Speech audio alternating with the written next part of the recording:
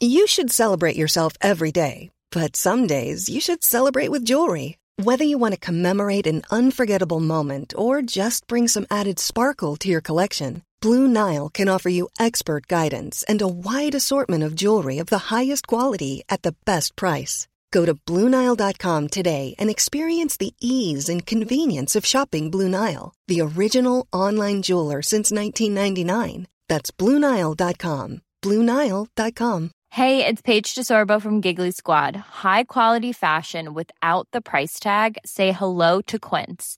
I'm snagging high-end essentials like cozy cashmere sweaters, sleek leather jackets, fine jewelry, and so much more. With Quince being 50 to 80% less than similar brands. And they partner with factories that prioritize safe, ethical, and responsible manufacturing. I love that. Luxury quality within reach. Go to quince.com/style to get free shipping and 365-day returns on your next order. Quince.com/style. We were fishing in October, not last year, year before, and my fellow fishermen that work along the coast from Whitby up to Hartlepool, fishing with crab pots to catch lobsters and crabs, started to report some very, very strange findings.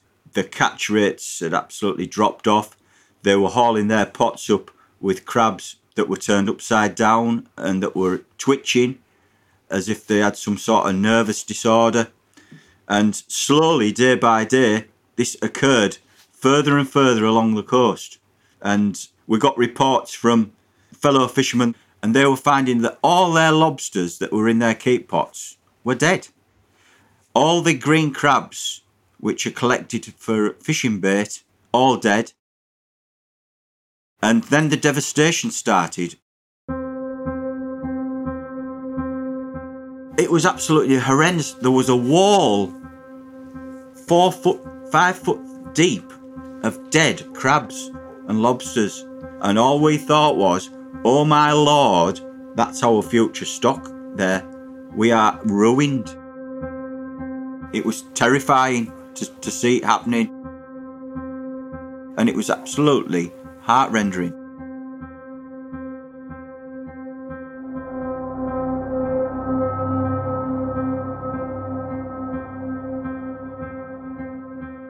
In the last few months of 2021, along the beaches where the River Tees meets the sea, a nightmarish scene unfolded.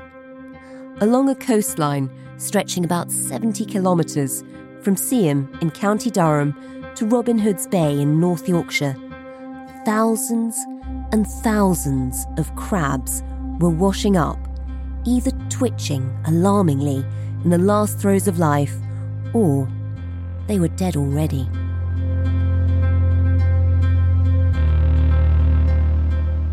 For the fishermen who know every inch of that coastline, they'd never seen anything like it. A wall of carcasses, thousands of dead crabs, had suddenly appeared out of the blue. The fishermen and the local community raised the alarm, demanding answers from the very top of government. We are joined by the Prime Minister, Liz Truss. We've had lots of questions in about the sea life deaths on the northeast coast. Are you committed to another investigation and really sorting that problem? I would need to look into that issue, to be honest, but I will certainly be raising that with the Environment Secretary.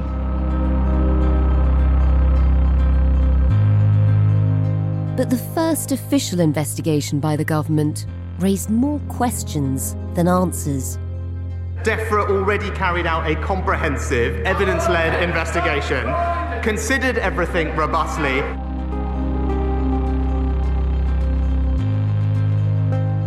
The government had to give in and commission a new independent scientific report, which was finally published last week. But does it solve the mystery? You're listening to Stories of Our Times from The Times and The Sunday Times. I'm Manveen Rana. Today, what's killing the Teesside crabs?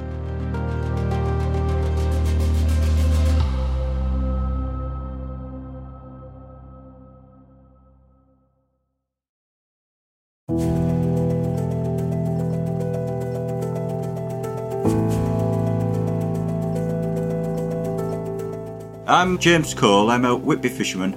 My family go back fishing absolutely generations. I don't know whether I'm maybe 6th, 7th generation fisherman. We've always lived on the coast.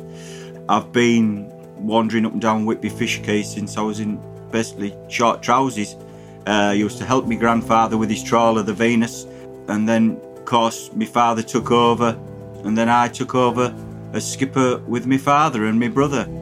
I've got my own boat with my son aboard the boat. I'm the chairman of the Whitby Fishermen's Association and also heavily involved in the North Eastern Collective and vice chairman of the Anglo-Scottish Fish Producers Organisation. So I get roped into many different various guises in the fishing industry. That's a very impressive roster of roles. It comes with age. The older you get, the more responsibility you seem to take on. But I don't feel like I'm getting any older. Well, I am getting older, but, I don't feel like I'm ready for a lot what's been thrown at me. But with the industry shrinking and not having the manpower and losing a lot of people, it's up to such as myself that's been in the job for 35, 40 years to speak out. James's hometown, Whitby, in North Yorkshire, has a proud seafaring history stretching back over centuries. It was here that the explorer Captain James Cook, who charted the coastlines of New Zealand and Australia, found his sea legs as an apprentice at a shipping company. But despite those centuries of history and tradition, what happened in 2021 with the mass die-off of crustaceans could now threaten to kill off the fishing trade in Whitby.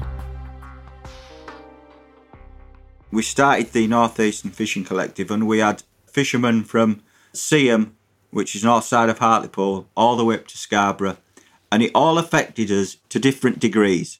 The guys that fish Hartlepool, it took all their stock. Their catches went down to absolutely zero overnight. And it killed what they had left at sea ready to bring ashore.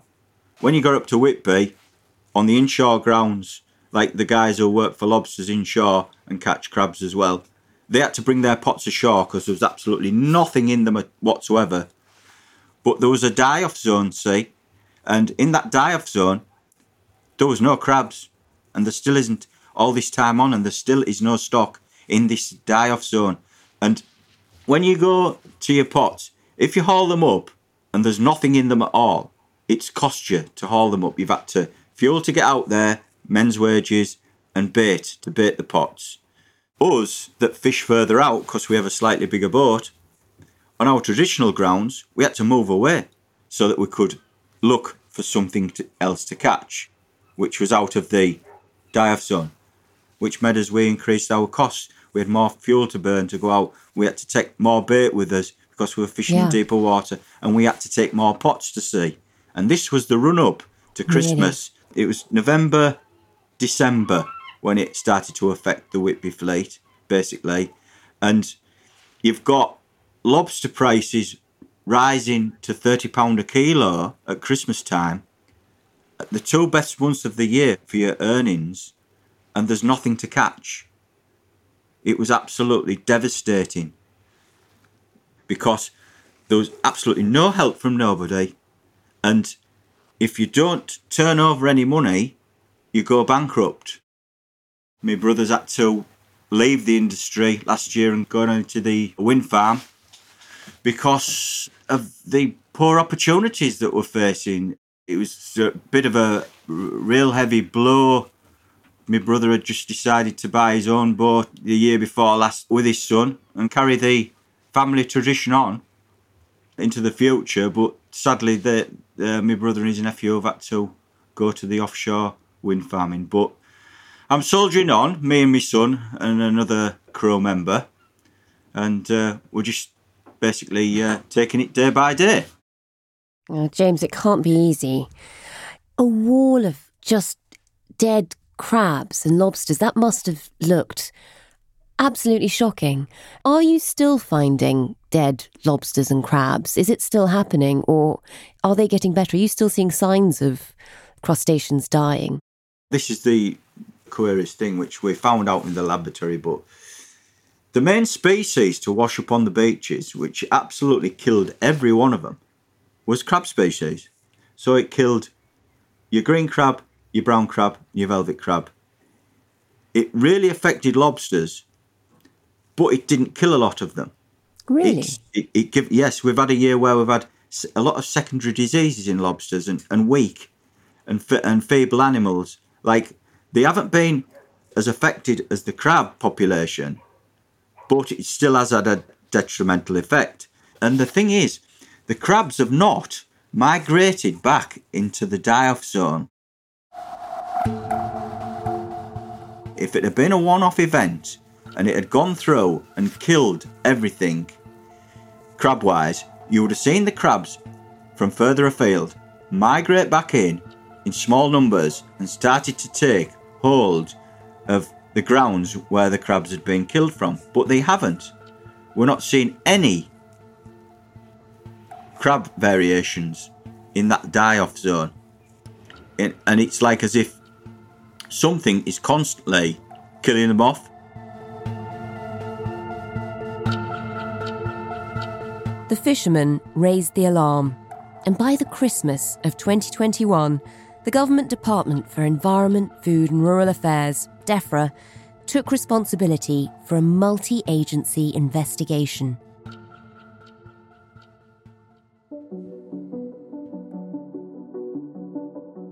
Hi, I'm Adam Vaughan. I'm the Environment Editor at The Times. We'll hear more from James and Whitby later, but in the Times office, Adam has been looking into that investigation and the mysterious circumstances around the crab die-off. So there's a sort of really interesting cache of documents that's been released under Freedom of Information rules that shows how comprehensive, I think it's fair to say, the sort of government response was right back from the start. They were taking regular samples, they were meeting regularly, saying what could be the theory behind this. There were a few things that they were looking at. Some sort of local pollution incident was one possible theory. There was an algal bloom was another possible theory. Just explain what that is. Basically, it quite often happens with warm waters and you just end up with an excess of algae, basically. So there's always some, but this is where you end up with so much that they can create toxins that kill marine life. That doesn't sound like autumn in the northeast. No, it doesn't particularly, which, a few people have pointed out. It seems a bit odd, but however, one was detected by satellites. It's not impossible. And then this all ended up in a report last May, in May 2022. They floated these various theories and said, we don't really have strong enough line of evidence for any of them. However, they did, and this is what everyone remembers about that report, they did say it was significant that there was an algal bloom. The fishermen, when they heard this report, were instantly suspicious. Just explain why. Well, you've touched on it partly, the fact that an algal bloom that time of year is not what you'd associate.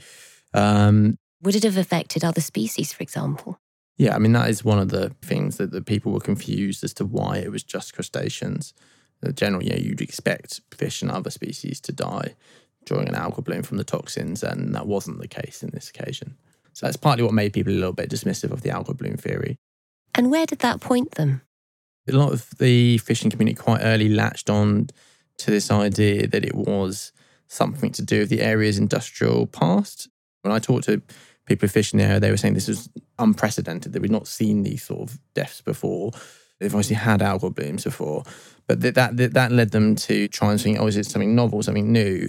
And several people latched onto this idea that it might be something called pyridine, which is a toxic chemical. It's a solvent. It's used in paint making and various other things.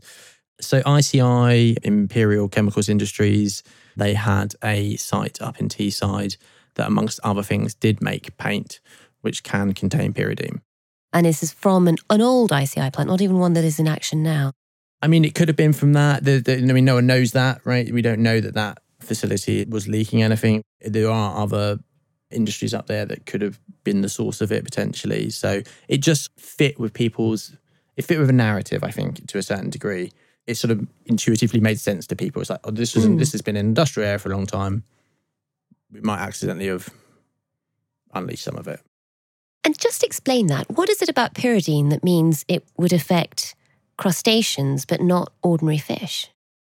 I was talking to scientists and I was asking, has there been a big sort of marine die-off before linked to pyridine? And as far as people knew, there wasn't. It's not really something that people were familiar with. So it's just something that's not been very well studied before. The thing that people did say is that it's not super toxic. Of all the pollutants you might look at as a candidate, this wasn't the obvious one. Maybe one of the interesting outcomes of this might be that we found out that a weakness of crabs, but we don't know that yet. There has been a study led by researchers at Newcastle University which found that pyridine was highly toxic to crabs. That study is now being peer-reviewed. It was funded by a fishing group, and there was also another paper earlier in the year as well that also focused on pyridine, and that was also funded by a fishing group. So you've clearly got a demographic here that's decided this is the problem. We don't believe the government report. We want some independent research to show it. And do the scientists have an idea of how pyridine would have ended up in the sea suddenly? You mentioned there's been ICI plants in the past, but why now? I think this is partly why the fishing community really focused on this, because the suggestion was that it might have been released by dredging of sediment. So in the mouth of the River Tees there, it comes out of the sea, and that needs to be regularly dredged to keep it clear for big vessels. So it doesn't get too silty. Yeah, exactly that. It just builds up over time. It's something they've had to do for decades, just periodically removing it. And there had been a landslip nearby just before September-ish time that had required some sediment to be removed. So one school of thought was that maybe the pyridine had been in the sediment, this dredging had disturbed it. Added sort of complication, if you will, is that this port has been selected for a super port upgrade. It's one of the government's flagship free port schemes. The idea behind free ports is to give a few ports around the country special status so that normal tax and customs rules don't apply. They're supposed to encourage trade by making it cheaper to import and export goods into those areas.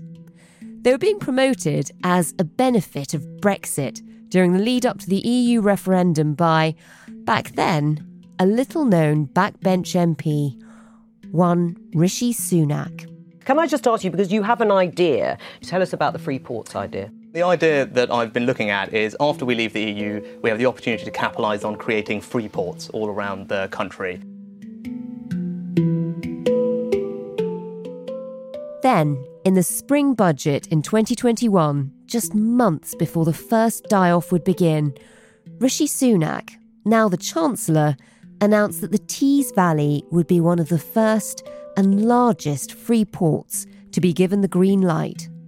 Madam Deputy Speaker, I have one final announcement that exemplifies the future economy.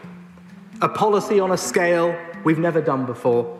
A policy to bring investment, trade, and most importantly, jobs right across this country. To encourage free trade and reinforce our position as an outward-looking trading nation open to the world. Free ports. The free port keeps popping up in this mystery. It's often been raised, particularly by opposition politicians, as a significant factor in the crab deaths. But it's important to note that work on the free port hadn't actually started when the die-off began. Later down the line, more deeper dredging was going to begin for the port's upgrade. But it's important to stress that comes later down the line. When does that start? That's more like September 2022. So I think we can fairly conclusively rule that out because the timeline just doesn't match up, right? Right. However, it could be that the dredging way back in 2021, just routine dredging, happened to release something that had been there for years, and who knows? We don't know. And how do the fishermen, you mentioned the free port and the dredging, how do the fishermen feel about that now? Even though, looking at the timeline, we think that can probably be ruled out. It's sort of only getting a little bit politicised. Their priority is protecting a narrow political agenda rather than the interests of the people of Teesside and North Yorkshire. Political mudslinging from the party opposite are not helpful.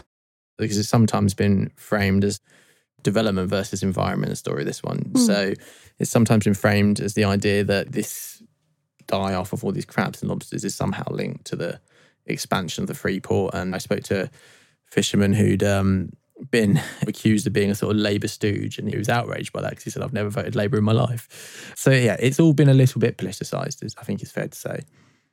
The timelines just don't stack up. Don't think we can draw a line from these thousands of crabs and lobsters starting to wash up in October 2021 when the work on this new port didn't start till a year later.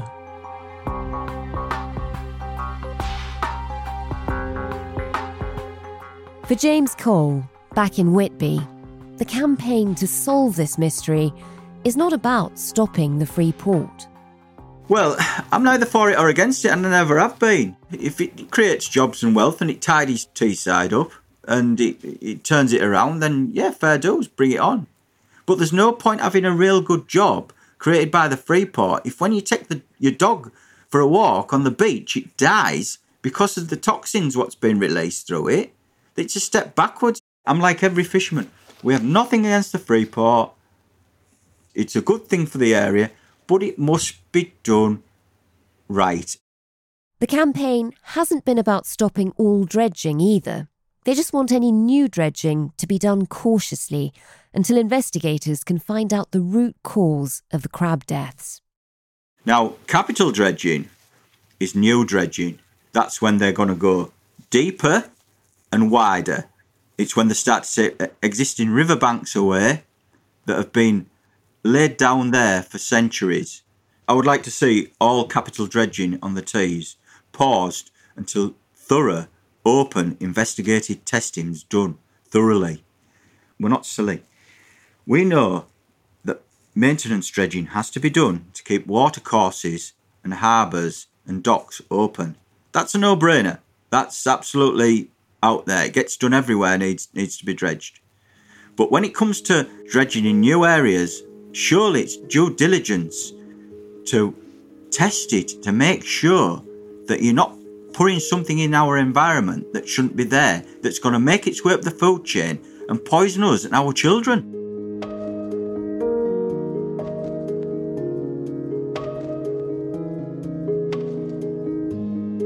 Coming up, will another government report finally get to the bottom of the mystery? That's after a quick message from a colleague. I'm Hannah Al-Othman and I'm a news reporter at the Sunday Times. I'm based in Manchester, bringing you stories from across the north of England, and I've also worked on investigations such as that into the death of Agnes Wanjiru, a Kenyan woman killed by a British soldier. We can only do this thanks to the subscribers of The Times and Sunday Times. Subscribe today by visiting thetimes.co.uk/stories of our times.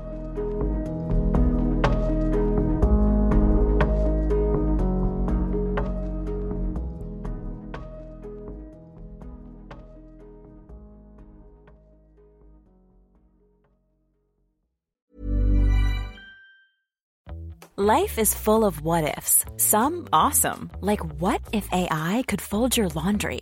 And some, well, less awesome, like what if you have unexpected medical costs? United Healthcare can help get you covered with Health Protector Guard fixed indemnity insurance plans. They supplement your primary plan to help you manage out-of-pocket costs. No deductibles, no enrollment periods, and especially no more what-ifs. Visit uh1.com to find the Health Protector Guard plan for you. It's that time of the year. Your vacation is coming up. You can already hear the beach waves, feel the warm breeze, relax, and think about work. You really, really want it all to work out while you're away. Monday.com gives you and the team that peace of mind. When all work is on one platform and everyone's in sync, things just flow.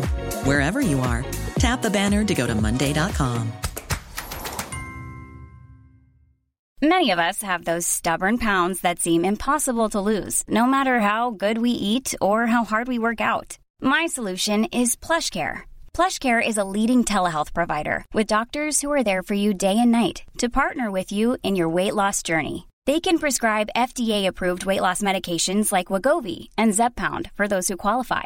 Plus, they accept most insurance plans. To get started, visit plushcare.com/weightloss. That's plushcare.com/weightloss.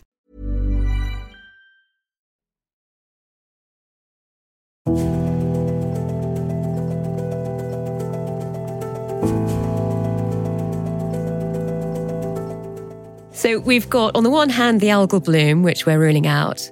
The fishermen have commissioned their own report, which is actually much more in favour of pyridine as the cause. Yeah. How does DEFRA take this? What's their response?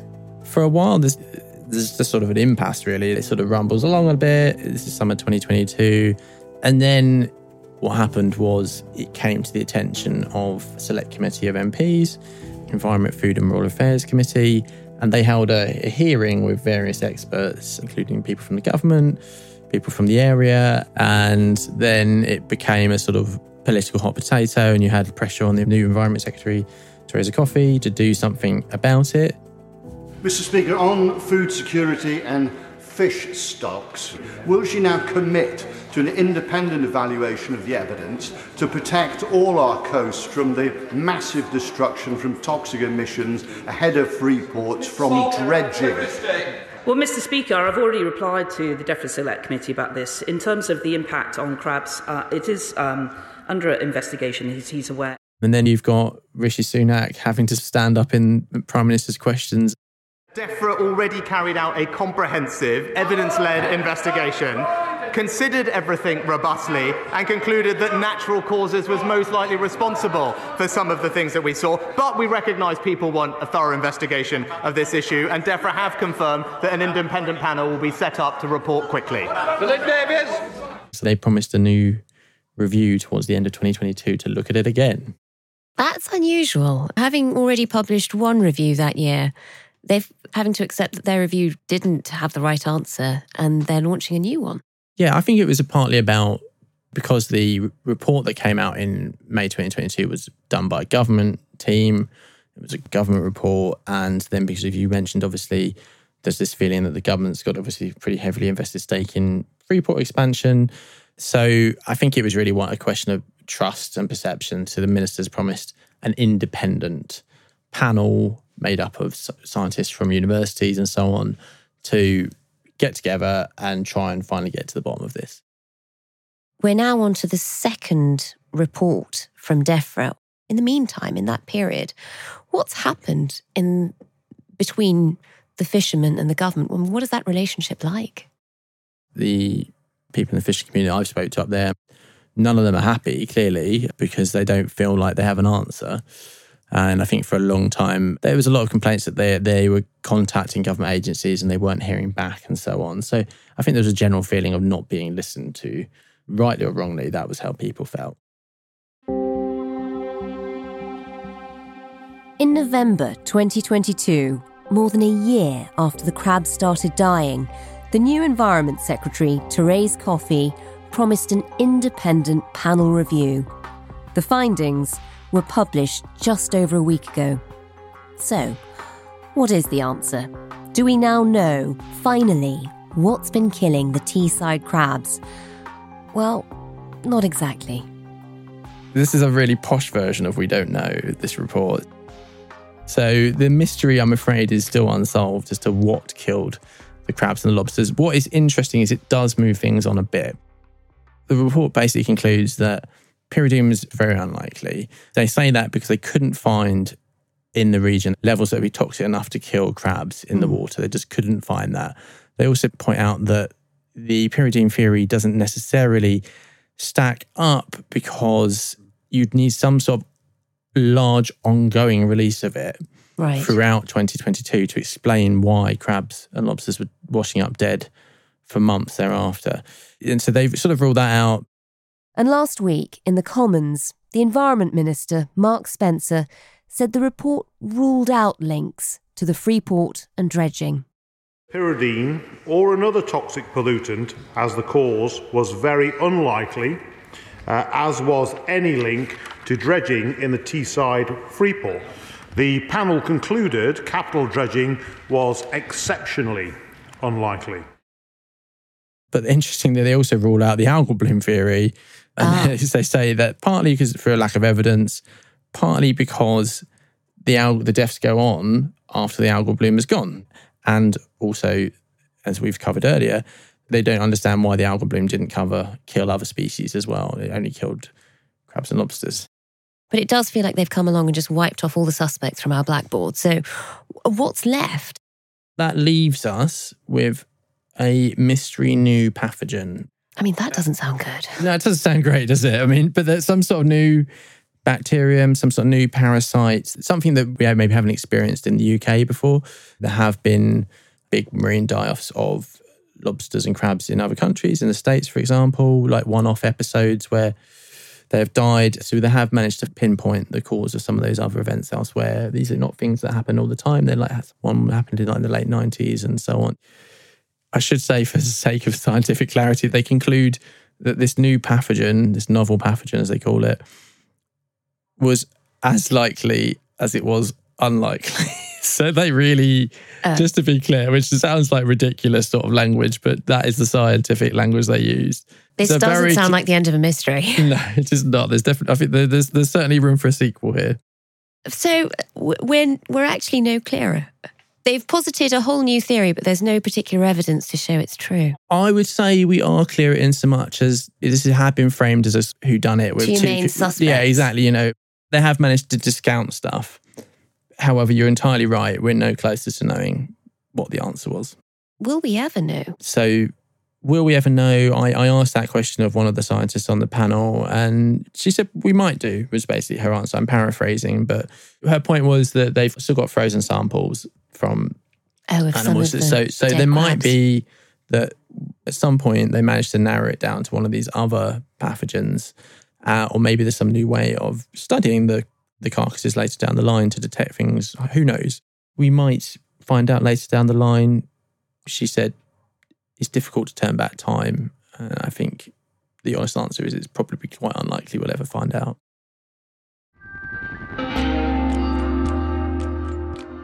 In the meantime, for the fishermen in the northeast, this is now the second DEFRA report that's come out, but no real help for them in sight.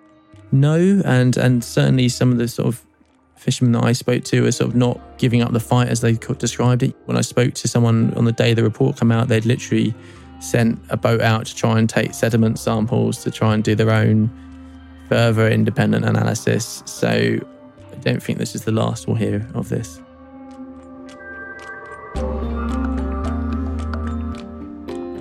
If it's a disease and a pathogen, why haven't we got scientists all over it now?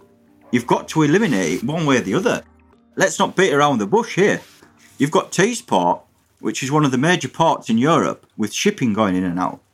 And you have a possible disease, unknown disease, pathogen, kicking about in the waters, where you've got busiest shipping lanes and ships going all around the globe. Isn't this another one of them episodes where you're unleashing something to the rest of the world that you should be investigating thoroughly and be all over it? You cannot leave it like that. They've left it like an open book. And James, for you, I know this last report is clearly unsatisfactory. It hasn't given you any answers that have helped. But what do you want to see happen now? I would like to see scientists all over it, testing every possibility, testing for pathogens, testing for chemicals in the mud. But we're having to do that. They should be testing for the full range of chemicals that was produced on the Tees over the last 200 years. Because all of it would have made its way into that river course and into that mud at some point. So they should be testing it to make sure there isn't too much amounts, and it should be open. Whatever they do should be open for everybody to look at. And the only thing what's suffering here is our environment. And we are part of our environment. We are part of it. We're human. We're part of the food chain. I've spoken to guys on the phone along the district that have been in tears, that have broken down and cried on the phone about what had happened to our stock first and foremost. Not thinking about where their next pay packet comes from, but heartbroken over the devastation to our inshore fisheries and our inshore stock and our future. I mean, how do you tell a young lad in his mid-30s and 40s that's put his heart and soul into fishing that you can't go, you can't go next week and you can't go the week after? That's you done. That's your job done. And he maybe has a loan out on that boat and he's set his stall out for his life's work just to go to sea because he enjoys it. I've had my run in fishing and I've enjoyed it, and it's devastating that it's come to this, but I can go and get another job ashore doing something immaterial, stacking shelves or something just to get a wage. I go to sea because I enjoy it and I love going to sea. And I feel like I'm part of my heritage, and it would break my heart not to go, but I feel more for the younger guys and the fact that I've stepped ashore away from fishing and there's nothing left in the ocean. How devastating is that to anybody? And it's hard to, I'm choking up a little bit about it, but I've even thought about hanging my boots up, and I'm like, well, what are you going to do, James? And you talk to any fishermen up and down this coast, and they don't do it for money. Yeah, they need to keep the business afloat. You need to keep your heads above water. But it's a passion. It's our hobby. It's our passion. And a lot of us, you could cut us open and saltwater would run out because we've got generations of seafarers in our blood. And how do you stop that? How do you stop that urge to want to go to sea?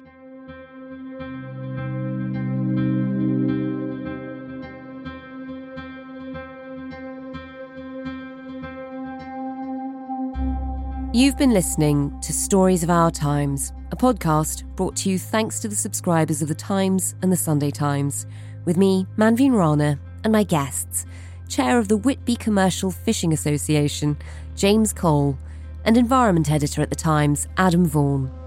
You can find all of Adam's work on this at thetimes.co.uk with a subscription or in print.